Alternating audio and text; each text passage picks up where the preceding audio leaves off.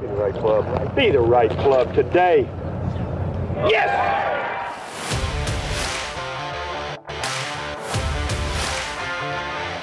Again, has to be careful of the speed. What a comeback season for Hal Sutton. Come right back toward the hole. How about in? That's the second eagle he's made it for this week. 17 years later, Hal Sutton is the Players' Champion.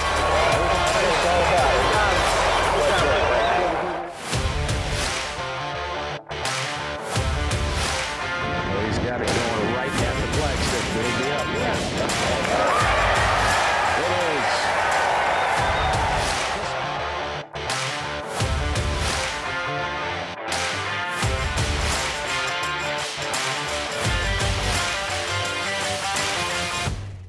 Our next guest on the Be the Right Club Today podcast is Mr. Paul Azinger, 12-time PGA Tour winner, 2008 Ryder Cup Captain, championed the U.S. team to a victory in 2008. Paul Azinger, welcome to the podcast. Hey, I appreciate it. It was hard work, but we got it done. We had some technical difficulties getting us all lined up, but it was a huge victory to get this thing going. So we're pumped up for sure. Yeah, good things happen when things are difficult. You know, persistence pays off for everybody listening out there. Be persistent. So, Paul, tell us what's going on in Paul Azinger's life and your golfing life. Well, I haven't played a lot of golf for a variety of reasons. I kind of was busy with the TV there for a little while, but I think I only have to do one tournament from this date in October until March. So I'll start up at the Florida swing unless I'm doing Tigers tournament. I've been on the boat almost every day. I live on the water here in Tampa Bay area, and the fishing's been incredible, Hal. And you know what? I'm kind of semi-isolating, I guess, and I just love it. I'm having a good time. Everybody's healthy. Nobody in my family has COVID yet or has ever gotten it. So we've been real lucky. That's awesome. So where's my invite for fishing? I know. Any day. You got the open invite.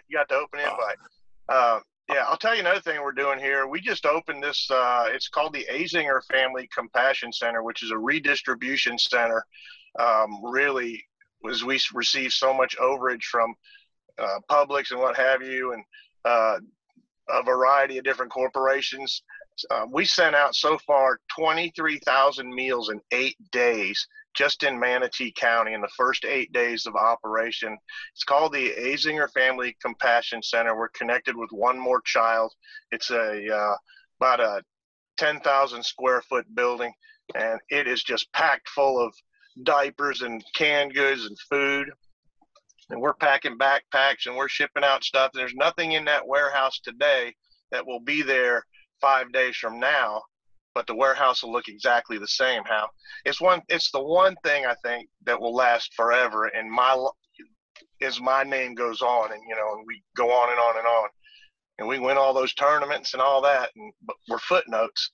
This is something that's going to serve a community for a while. So that is really the main thing we've been doing, other than the relaxing and fishing stuff. Well, that's a great endeavor, and that's something that you've lent your name to and efforts, I'm sure, and the community will benefit from that. So you're right about, doing things that live on past us winning a golf tournament or whatever. Yeah, no doubt about it. I mean, as the older you get, I think you start to see things a little differently, quite a bit differently, I guess, as we mature. I've lost a lot of my competitive desire. I don't know what happened, but sometimes the light can go out. For Hale Irwin or Langer, that light's never going out. But sometimes that light will flicker a little bit. It flickered in me, and when it flickers and you have a chance to do TV, you go do it, I guess. Well, you know what I did? I mean, this is really off the subject, and we'll get back on the subject. But yesterday, I bought a sporting clay gun. I'm a pretty good shot, so I think I'm going to do some competition in sporting clays, actually. See, isn't that a good idea? Because that keeps you going, man. And I want to find something I can be competitive in again, I guess. I'm going to play golf today with my college roommate. It'll be the first time I've played really since the U.S. Open. So it's been a while for me. But, I bet you are a good shot. I bet you're a heck of a shot. Well, so answer this for me. First time you played since the U.S. Open. What are your expectations for today? Well, I know you and I could talk about a million things other than golf, but as far as golf is concerned, my expectations, I just want to get loose. I still think I'm going to hit it really nice. To be honest with you, my expectations are reasonably high. I think I'm still physically smart just because I took all that time off. The only question will be timing, maybe, and did I lose any flexibility or anything like that?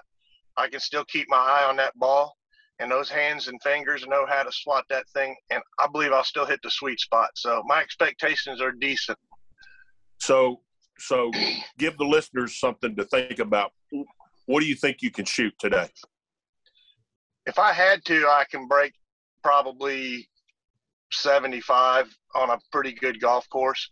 I'm 61, and I haven't putted or chipped much.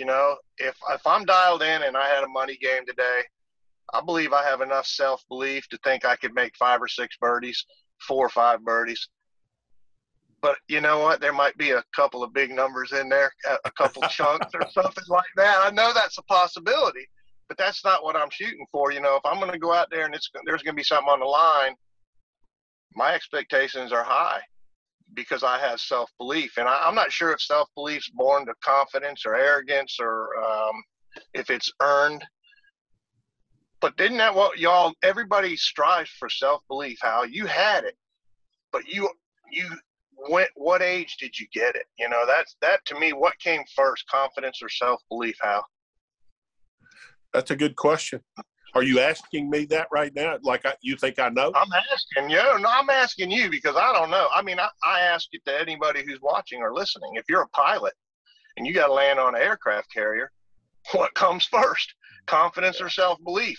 Self-belief comes first. That's what I think. And then once you've done it a few times, you might get confident. But you never let your guard down. So that's what I love about you, Paul. You're a deep guy. You think deeply. I think that way. I know because if I watch golf and I realize the one guy's got the self-confidence and the other guy doesn't, that's I'm going to take the guy with self-confidence over the guy or with self-belief over the guy that's just straight up confident. Yeah, well, there's something inside of every human being that exceeds just talent. Talent alone will only take you so far, but self-belief, that inner belief in oneself, you're right about that being that's the 15th club, to be honest with you. Every risk taker has some self-belief. If you're not going to crack it over that water unless you believe you can do it, then comes, if you're confident you can do it, you get to play at a high level. If you just believe you can do it, it doesn't mean you can do it. But you got to believe it. And then if you do it a few times, then you get confident. And it begins to snowball for all of us as players. And, man, suddenly you got self-belief on the greens. Like Cantlay did, it's game over, bud. Once Cantlay got that kind of confidence, that was game over. So, Paul, how would you separate the difference between the two? I would just say self-belief comes first and then confidence comes second. And to me, there's a great, you can fail and fail and fail and still believe without confidence, That's just a fact. Hey, you knocked on a few windows on the golf course, buddy. Let me tell you what, early on, Hal, when me and you butted heads, yeah, I saw you in college. So I had already idolized you, and I didn't get really that good until a few years after college. And then I butted heads with you and Curtis in Vegas and in Phoenix. And Phoenix first. And I just thought, oh, my God, if I could beat Hal Sutton, I must be pretty good. And I made putts when I had to. I made some chips when I had to. And it was a big part of the confidence part before the self-belief. I mean, the self-belief was already there. Or you don't even give yourself opportunities like that, do you? I wasn't confident that I could win on Sunday. But once I did, then I was confident I could. And that's what it took, I think confidence is a commodity, and you got to earn it. I would love to have given Chip Beck confidence when he was struggling. Yeah, he had self-belief to the nines, or he would have quit. He had self-belief to the nines, but no confidence. I couldn't sell it to him. Paul, you mentioned Vegas. You made about a 40 or 50 footer on the last hole for Eagle. I'm standing out in the fairway watching you do that in front of me. For people that don't know, that was at Las Vegas Country Club. It was a par 5 over water that we could hit into, and I watched Paul make this putt from across the green. I hit this unbelievable shot right at the flag about 12 feet behind the hole. I don't know if you remember that or not. I had Eagle to tie you. I hit as good a putt as I could possibly hit, and it didn't go in. And I remember. That is just life on the PGA Tour, isn't it? Yeah, and there's a backstory to that. I mean, my brain that day, because I hadn't won, that was going to be my first win of the year. And so my brain that day on 11, I was on the lead with Curtis. I was playing with Curtis, and you were behind us. And those walls on both sides of the fairways, were out of bounds in those old Vegas houses.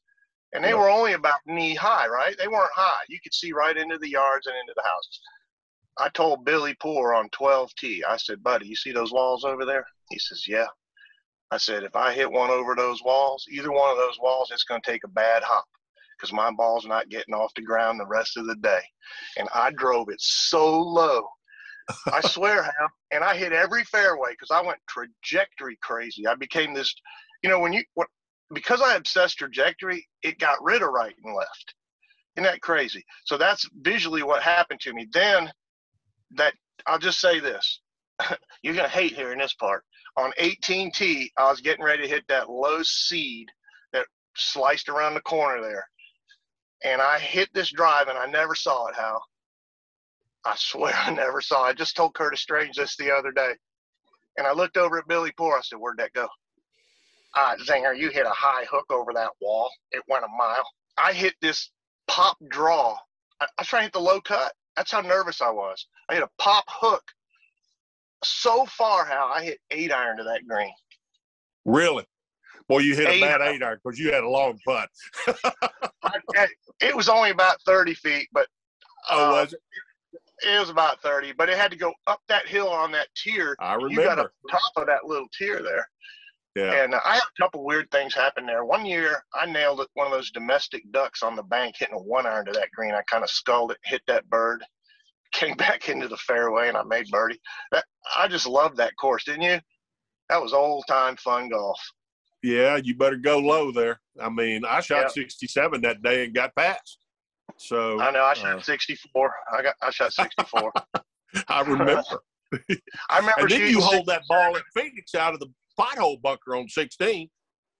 No, I made the putt. I didn't hold the bunker shot, but I made about a 20-footer, 15-footer. That well, year. Didn't you hold the bunker shot the day before or something on Saturday? I might have. I was on just a binge. I remember my short game just something happened in my short game, and it just took all the pressure off everything else. And then suddenly you hit it better. And that lasted 7 to 10 years. It really did. When my shoulder, when I got sick with the cancer, it was over overnight. I didn't realize it was going to end it that fast because I always believed my short game was the man, And as a result of having that short game, I think I just hit it probably a little better with my technique than people thought. I mean, something happened when I came back that the intensity wasn't there as much, maybe, but I don't think my short game was anywhere near what I think my long game got. I don't know, both parts of me got worse. That's all. So, Paul, one of the things we talk about or ask a lot of our guests is our tour players fragile? And what we mean by that is, do you guys fight the same, mental demons or mental or the same nerves and the same doubts as the regular 10, 15, 20 handicap? What are your thoughts? Well, I don't know if it's exactly the same. I just know that golfers are fragile. When you're confident, you think you'll never lose it. And when you lose it, you never think you'll get it back. That's just how it goes. I don't see why, anybody's any different. The only common denominator between great players and guys that aren't great is the self-belief is off the chart. You just can't take it away. Can't take it away from a guy. And I don't know how you can give it to somebody either. I'm not sure I don't know. I don't have any self-belief that I could become the computer whiz you are. Well, you're not even going to try. You're not even going to try. That's true. That's true. Yeah. So, Paul, take us back. You remember this. When we were early years on the tour, none of us knew whether we were going to be good enough or not. I think that's one of the I went out there not knowing if I belonged, to be honest with you. And I know you had the same feeling. And we didn't have that self-belief that maybe we had it or maybe we were on the brink of it. But we needed to hit some drives along with some of the best players. We needed to hit some equally good irons. And we needed to get up and down a couple of times where maybe they didn't think we could get it up and down. And all of a sudden, we believed that we belonged. Maybe that is some of the self-belief. We saw us hitting just as good of shots as they did. Do you recall any of that? I recall the first time I ever watched a tour player hit a ball in my life was one of my second year of college. And it was George Burns, believe it or not. It was the first tour player I ever saw hit a ball. And the next guy was Ben Crenshaw. And when I watched the ball leave, I'd never looked at their swings as much as watched the ball leave that day. I didn't see it leaving any different than my ball. So that was a big effect on me, positively. But you hit the nail on the head when it comes to going out there and playing the tour and having any sort of confidence whatsoever on whether or not you belonged. I would have never known you felt that way until you just said that. I would have thought you knew you belonged because you had such a great college career. But you're in the same boat. We all are, aren't we? And the hardest thing to do is to hit that 8-iron when Raymond Floyd's standing there, when Lanny's standing there. You got to hit that ball when Lanny's standing there, or the Golden Bear himself was standing there, or the Trevino was standing there, or even Arnold. Arnold was standing there, wasn't he? Yeah. And there was so many guys that would stand there, and they'd fold their arms at you sometimes, or admire your action. And I'll tell you what, that was the hardest thing for me, was getting over being self-conscious about what they were seeing, like watching Weiskopf watch me. Because I could look Weiskopf eye to eye, but you got two, radically different motions. And I loved Weiskopf. So my thinking was, oh my God, Weiskopf's watching me. How am I going to hit a good shot in front of Weiskopf? But that takes time, doesn't it? It takes a little time. Or else you got it right away. And it's a huge hurdle for a player to go out there and then suddenly you're trying to compete against guys you've watched. I think it's different today. Don't you think it's different today? I think these kids are going out there with more self-belief than you and I went out there with. They're more ready because it takes them a lot longer to get there. I'll tell you what, you got to qualify, then you got to play that, Corn Ferry Tour, and then you got to get in the top 25 on that. It's hard, man, to get on tour. It's hard. And by then, golf plus, we didn't watch golf every day. And when we saw the superstars, it was like, oh my God, they're the superstars. But it was somewhere, Fincham was commissioner when golf went pretty much wall to wall with the Golf Channel and all that. Now everybody can see everybody. So it probably is less intimidating than just seeing somebody like, you see Jackie Gleason every single day. You wouldn't be that intimidated by him. But when you went to the Inverary Classic and saw Jackie Gleason, it was like, wow, that's Jackie Gleason. Well, to that point right there that you're making, on TV right now, all we see is players making the very best shots. I idolize Jack Nicklaus. And the only time I ever saw Jack Nicklaus hit a shot was when he hit a miraculous shot. I never saw him hit a bad shot. I didn't even think Jack Nicklaus hit a bad shot. And that's what the public sees right now on TV. They never see a bad shot. Well, there's a lot of guys leaving on Friday night. These guys hit bad shots. Yeah, they do. And we did see, the Jack Nicklaus era, if you think about it, they'd come on TV they'd be on 15 already, 15, 16, 17, 18, broadcast over. Right. Now it's 24/7. And quite frankly, I think we do show bad shots on TV. And, Mickelson's in the woods on every friggin' hole.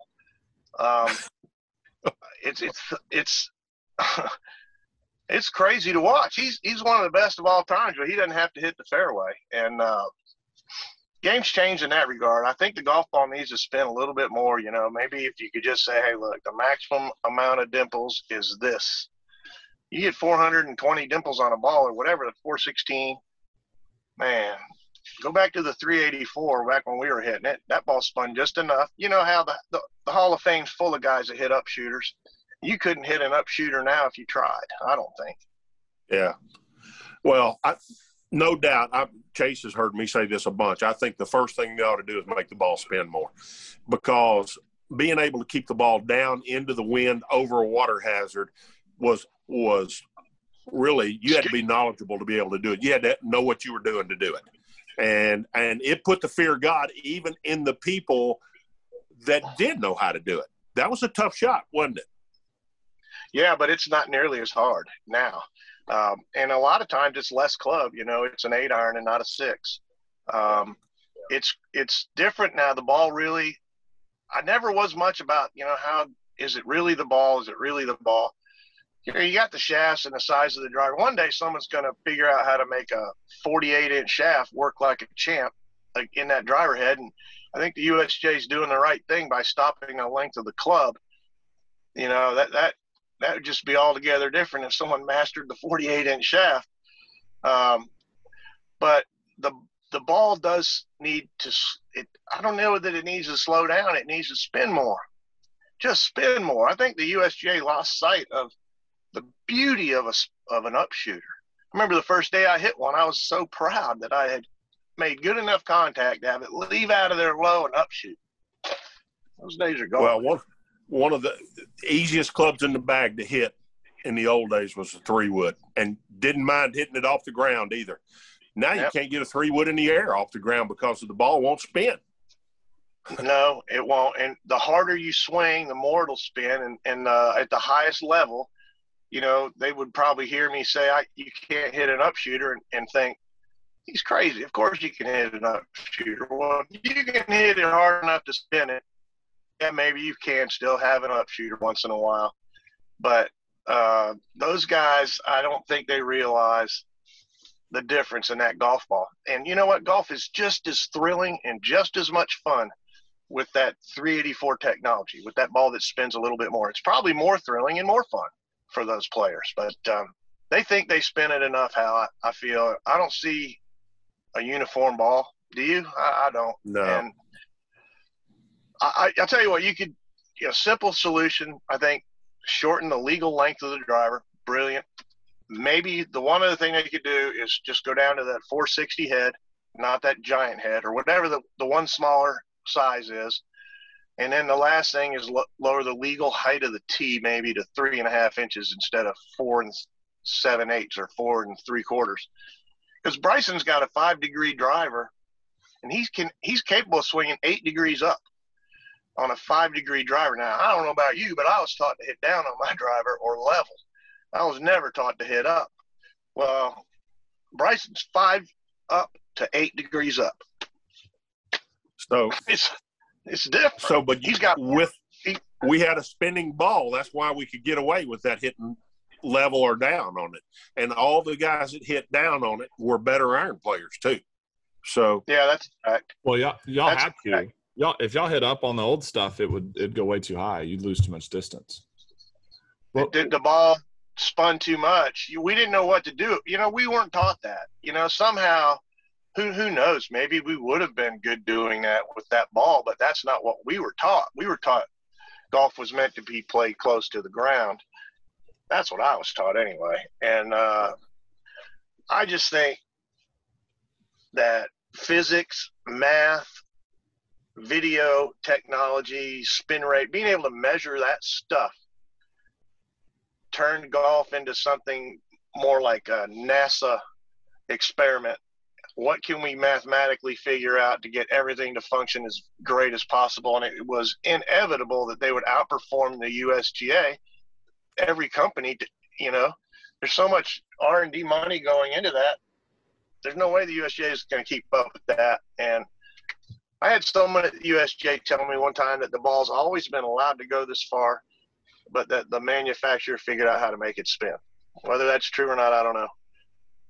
But the manufacturers it's simple math now. They launch at 12 with 2,000 RPMs a spin and a club head speed of 120. It's going X. That's why I know that how about this? If you had a golf ball that had no dimples on it, well, then it'd be a knuckleball. If you had a golf ball with 420 dimples on it, it'd be whatever it is today. And but you could go from no dimples to the maximum dimples. There's got to be a place in between there on that scale that's optimal. Is that how many dimples are on a golf ball now? 420? I think it's 416, but please don't quote me on that. I honest to God have no clue.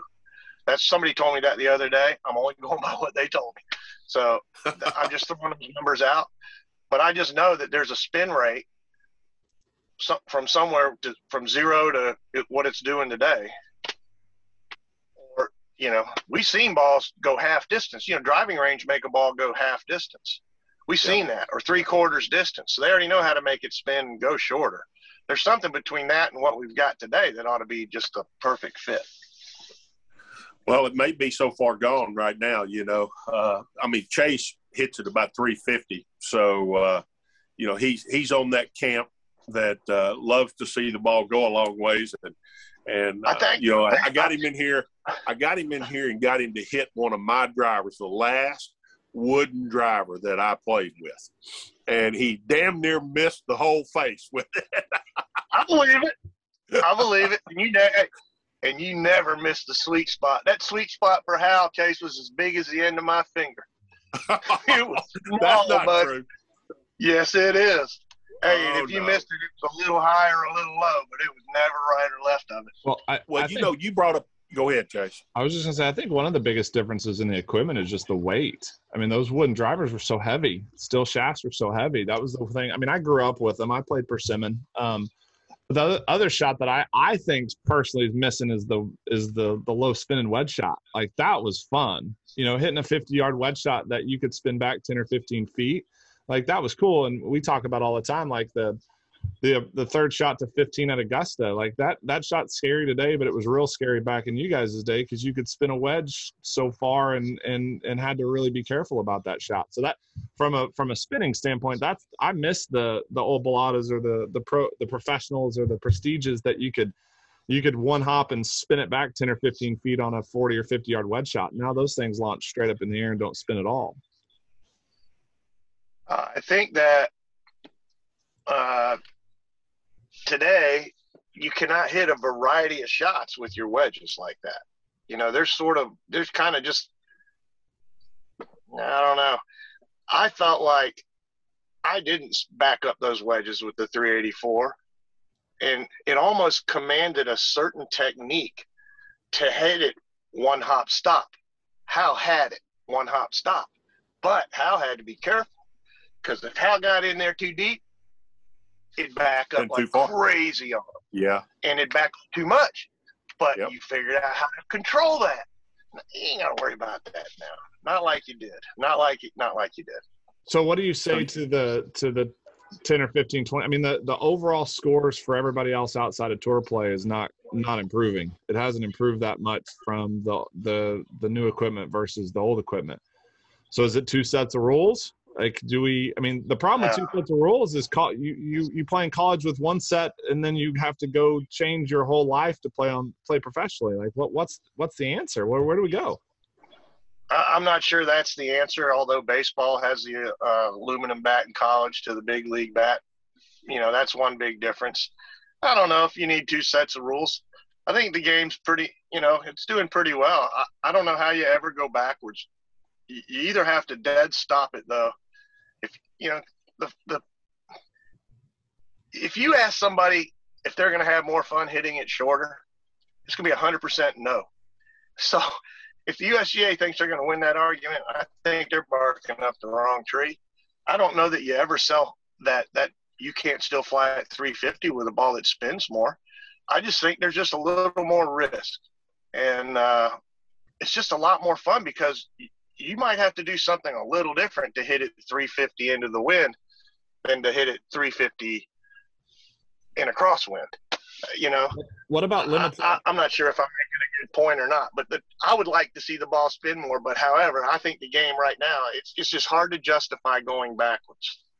What about limits in loft on driver, like saying you have to have at least 7 degrees or 8 degrees? I mean, because all the long drive guys you see hitting it, like Berkshire has a 4-degree driver. I mean, if you put right now at Bryson's speed, if you put Bryson at an 8-degree driver, I mean, he can open the face a little bit to lower it, but he's still so limited. You mentioned what he was saying is, what if they limited?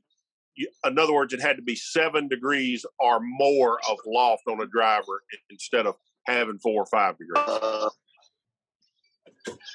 No, man. I think that's something you could do, but the way we played, I mean, my driver said 9 degrees on it at the bottom, but it was really 11. So I'm not sure. I don't know. I think if a guy can hit a 1-degree driver, he should go ahead and try. I wouldn't change that. Simple as possible, Hal. If you're going to really think, I got to fix this. Well, you mentioned something earlier that I want to go back to. You talked about how when you won Las Vegas, you said you didn't want to hit it. If it went over out of bounds, you wanted it to bounce out of bounds. You wanted to play close to the ground. That's the way you were taught. So I worked quite a bit with Byron Nelson before I ever turned pro, and he used to tell me how when you get nervous, get on top of the ball and try to drive it in the ground right in front of you, which is what you were trying to do. You know, you don't see anybody doing that in the game right now. It's the greatest difference in the game now. I believe the go-to shot is straight up in the air for almost every single player. You get a smaller stature guy like a Kisner or Cantlay or somebody, it might be different. But for the most part, Dustin Johnson, Justin Thomas, Bryson, Rom's go-to is probably a lower cut. He's one of the few, but everybody, I think their go-to's straight up in the air, Hal. That's a massive difference. JT hits that little low bullet at times. He hit a couple at the Ryder Cup. Was it at the Players? He hit a little draw off 18. He's got the most incredible draw 3-wood in his arsenal of shots. It's really something to behold. In an era when we say that ball doesn't curve, he'll make it curve, won't he? And he's a good player. I'll tell you that. He's one of those guys. I think he's got a couple of go-tos, but he's not afraid to throw it straight up in the air. So, Paul, you mentioned your short game earlier as being one of your strengths. Why do you think that was? What did you do with your technique that made you so good around the greens? I actually just asked a lot of guys, and I had some ability to imitate what I saw them do. For example, like an Andy Bean with that stiff arm technique, and I could mimic him in my mind. And once I learned how to evaluate a lie, then I started to think, like, can I possibly whiff this and have it go straight down? And 99.9% of the time, the answer is no. So I try to whiff it. And I have this idea in my head that it's always going to go forward. I'd have to have you right there with me. But in my mind, if I know if I cut the legs out, I've got a lot of confidence I'll get the speed in the right spot. And that's probably more critical on a little pitch than anywhere else. And then sometimes the speed has to feel like gravity on the way down, which is really hard to do. But I could imitate Crenshaw's technique. I could imitate Bean's technique really well. And I felt like there was one other guy. Trevino really talked to me a lot about short game. And he helped me with my grip and how to keep the club a certain way through the hitting area. And probably the all-time capper, though, was Phil Rogers himself, the great Phil Rogers. When he really got me to understand bounce and how where the shaft needed to be, it gave me a lot of confidence. And then I had this ability to imitate, so that was helpful. But I was one of those guys, I was always just like, I'll take any advice, and then kick stuff out that I didn't like. I talked to Rahm about short game. He approached me in Phoenix this year, and he says to me this. He says, so I understand you can chip the ball off the Bermuda into the grain and not make it divot. Is this true? And I said, yeah, I can do that. He says, can you teach me? I said, well, I'll try. So months, go by, we get on the Florida swing, and he sees me and come show me how you hit that shot. So I get over there. Adam Hayes is caddying for him. Adam said it was life-changing for him, but I didn't feel that way. I felt like this guy made me answer his questions. It'd be like it'd be like going to see Ted Williams to get a fly casting lesson. He's never going to give you the answer. He's going to make you ask the question. Well, so I say, look, here's what I do, this, and this. And he says, how come you tell me what it is, the reason you want to get the shaft like that? And I said, well, because, this is where it's got to be if you want the bounce to work. And I would explain it to him, but he was very inquisitive. Interestingly, that day, dang, that's Tony. That's my wife calling me right there. Later that day, Morikawa comes over to me. But he was like a lost little kid, Hal. He was like, I don't know what to do. And I watched him for a minute, and it was completely different because Rahm was already locked in. He didn't need jack. All I did was confirm what he was doing. Morikawa was different. I looked at Morikawa, and I was like, man, his weight's left. He reverses out trying to get it up in the air. So I said, look, let me show you this. And I clipped about 5 in a row. No divot. So I said, here's what you got to do. And I did that. And he was just like taking it all in, absorbing like I was when I was playing, when I was young. Rahm, completely different. Prove it to me. Morikawa was like, so I knew right then Rahm and Morikawa were different cats, for one. And I thought, you could tell he was unbelievable. So anyway, Morikawa, 10 minutes in, he was clipping gems. And I was like, man, this dude's got it already. He's good. He won the tournament that week. And then he thanked me for the chipping lesson. So that was kind of cool. But what a difference in personality types, though. And it just shows you, man, it's all kinds of personality types that can win on tour. So, Paul, give our listeners at home a quick chipping lesson off tight lies, soft pitches off tight lies, because we see yippy stuff all the time in the academy on those shots. Get off your left leg. Get off your forward leg. Let's say you're right-handed. Just get off your left leg. Put your feet really close together where your heels are touching. If they're not touching, you should be able to put a knife down there maybe, but that's about it.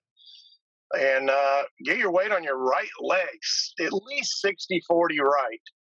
And move the ball back there, right there by your right foot, and just make a nice straight line with the shaft in your right leg, and get that ball back there, maybe just a hair in front of your right foot, your back foot. You got 60% of your weight, maybe 80% of your weight right for starters. And all you do is return that shaft right where your leg is, right there to 90. That's all you do. But if your weight's on your left side and you want to pitch the ball in the air a smidge, you're in deep trouble. Here's the deal. The leading edge is fatal when you want to pitch it in the air.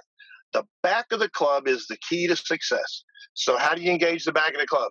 You move your weight back with it. Move your weight back first, and then just stay steady there. Don't fluctuate. Once you get the shaft to 90, you can naturally move through it a little bit, but you got to get the shaft to 90 at the bottom. And the best way to do that is to practice getting it back on your right foot. Line up your right leg, your right foot, and your shaft. Your right leg, your shaft, and the ball. That's the key. Line up the ball, your leg, and the shaft, and then just return there. The bounce will hit the bottom of the club. And in your brain, think, I'm going to cut the legs out. The bounce is gold.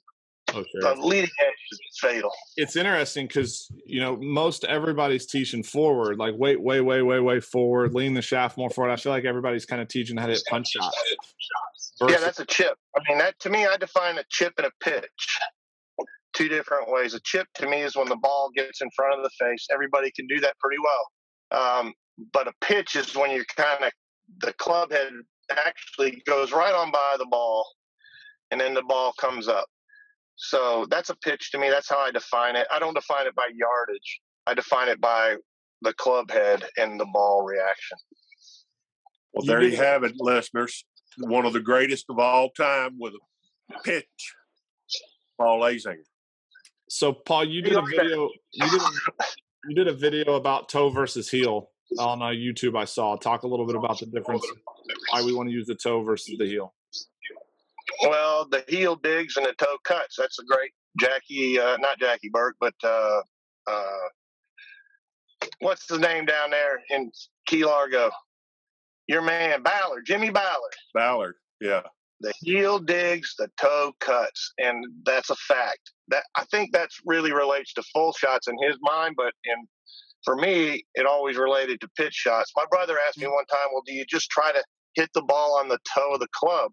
I said, no, I try to get the toe of the club down on the ground and the heel ever so slightly off.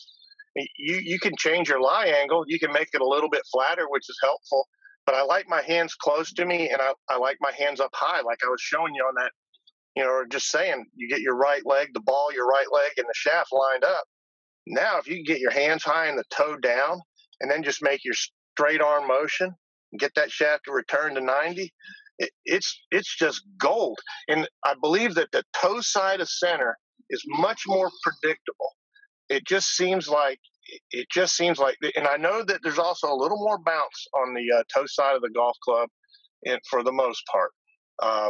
You don't see great players cutting the bounce off the toes of those clubs. They're always taking the bounce out of the heels, because the heel, man, that's death. You don't want the heel touching. You want center to toe side of center on those little clips and pitches.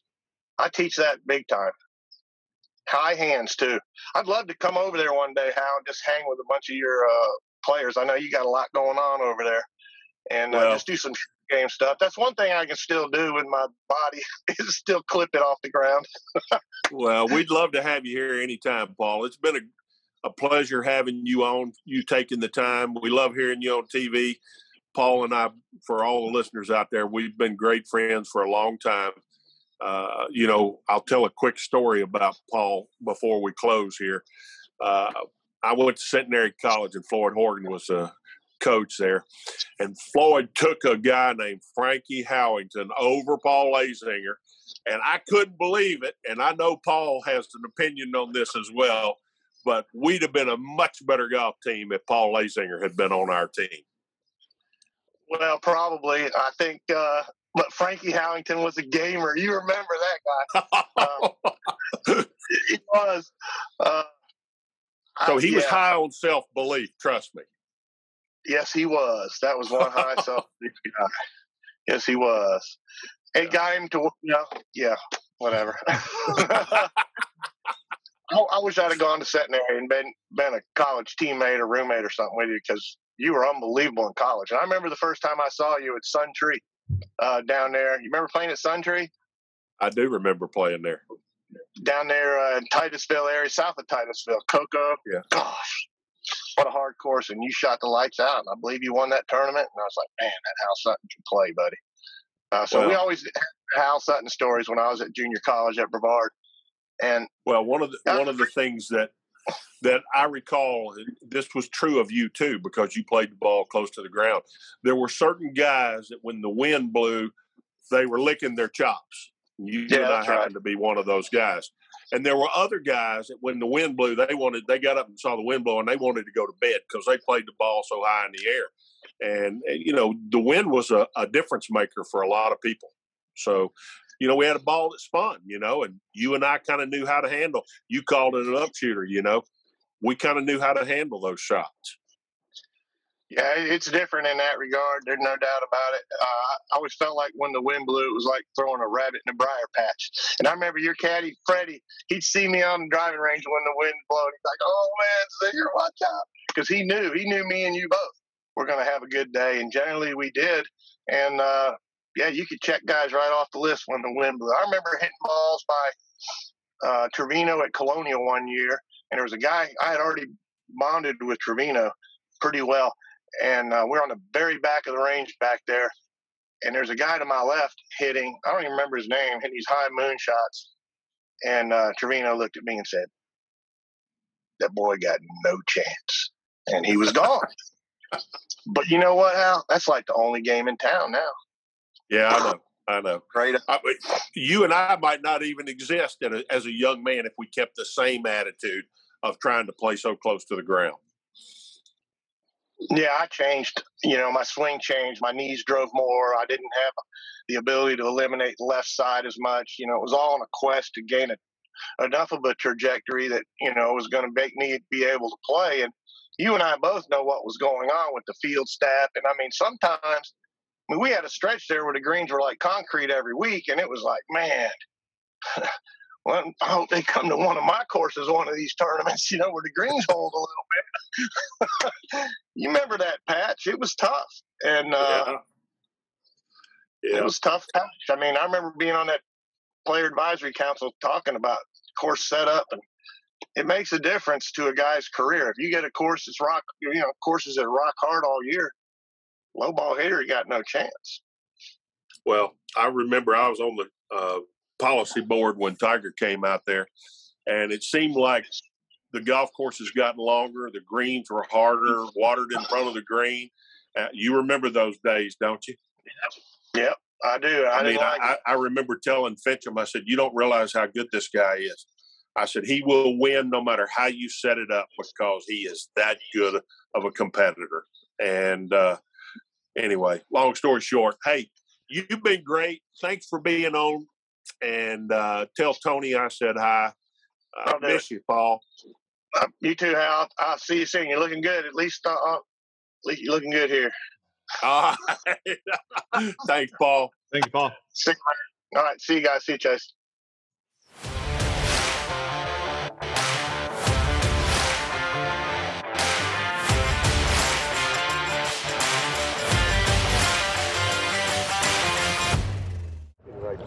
Be the right club today. Yes!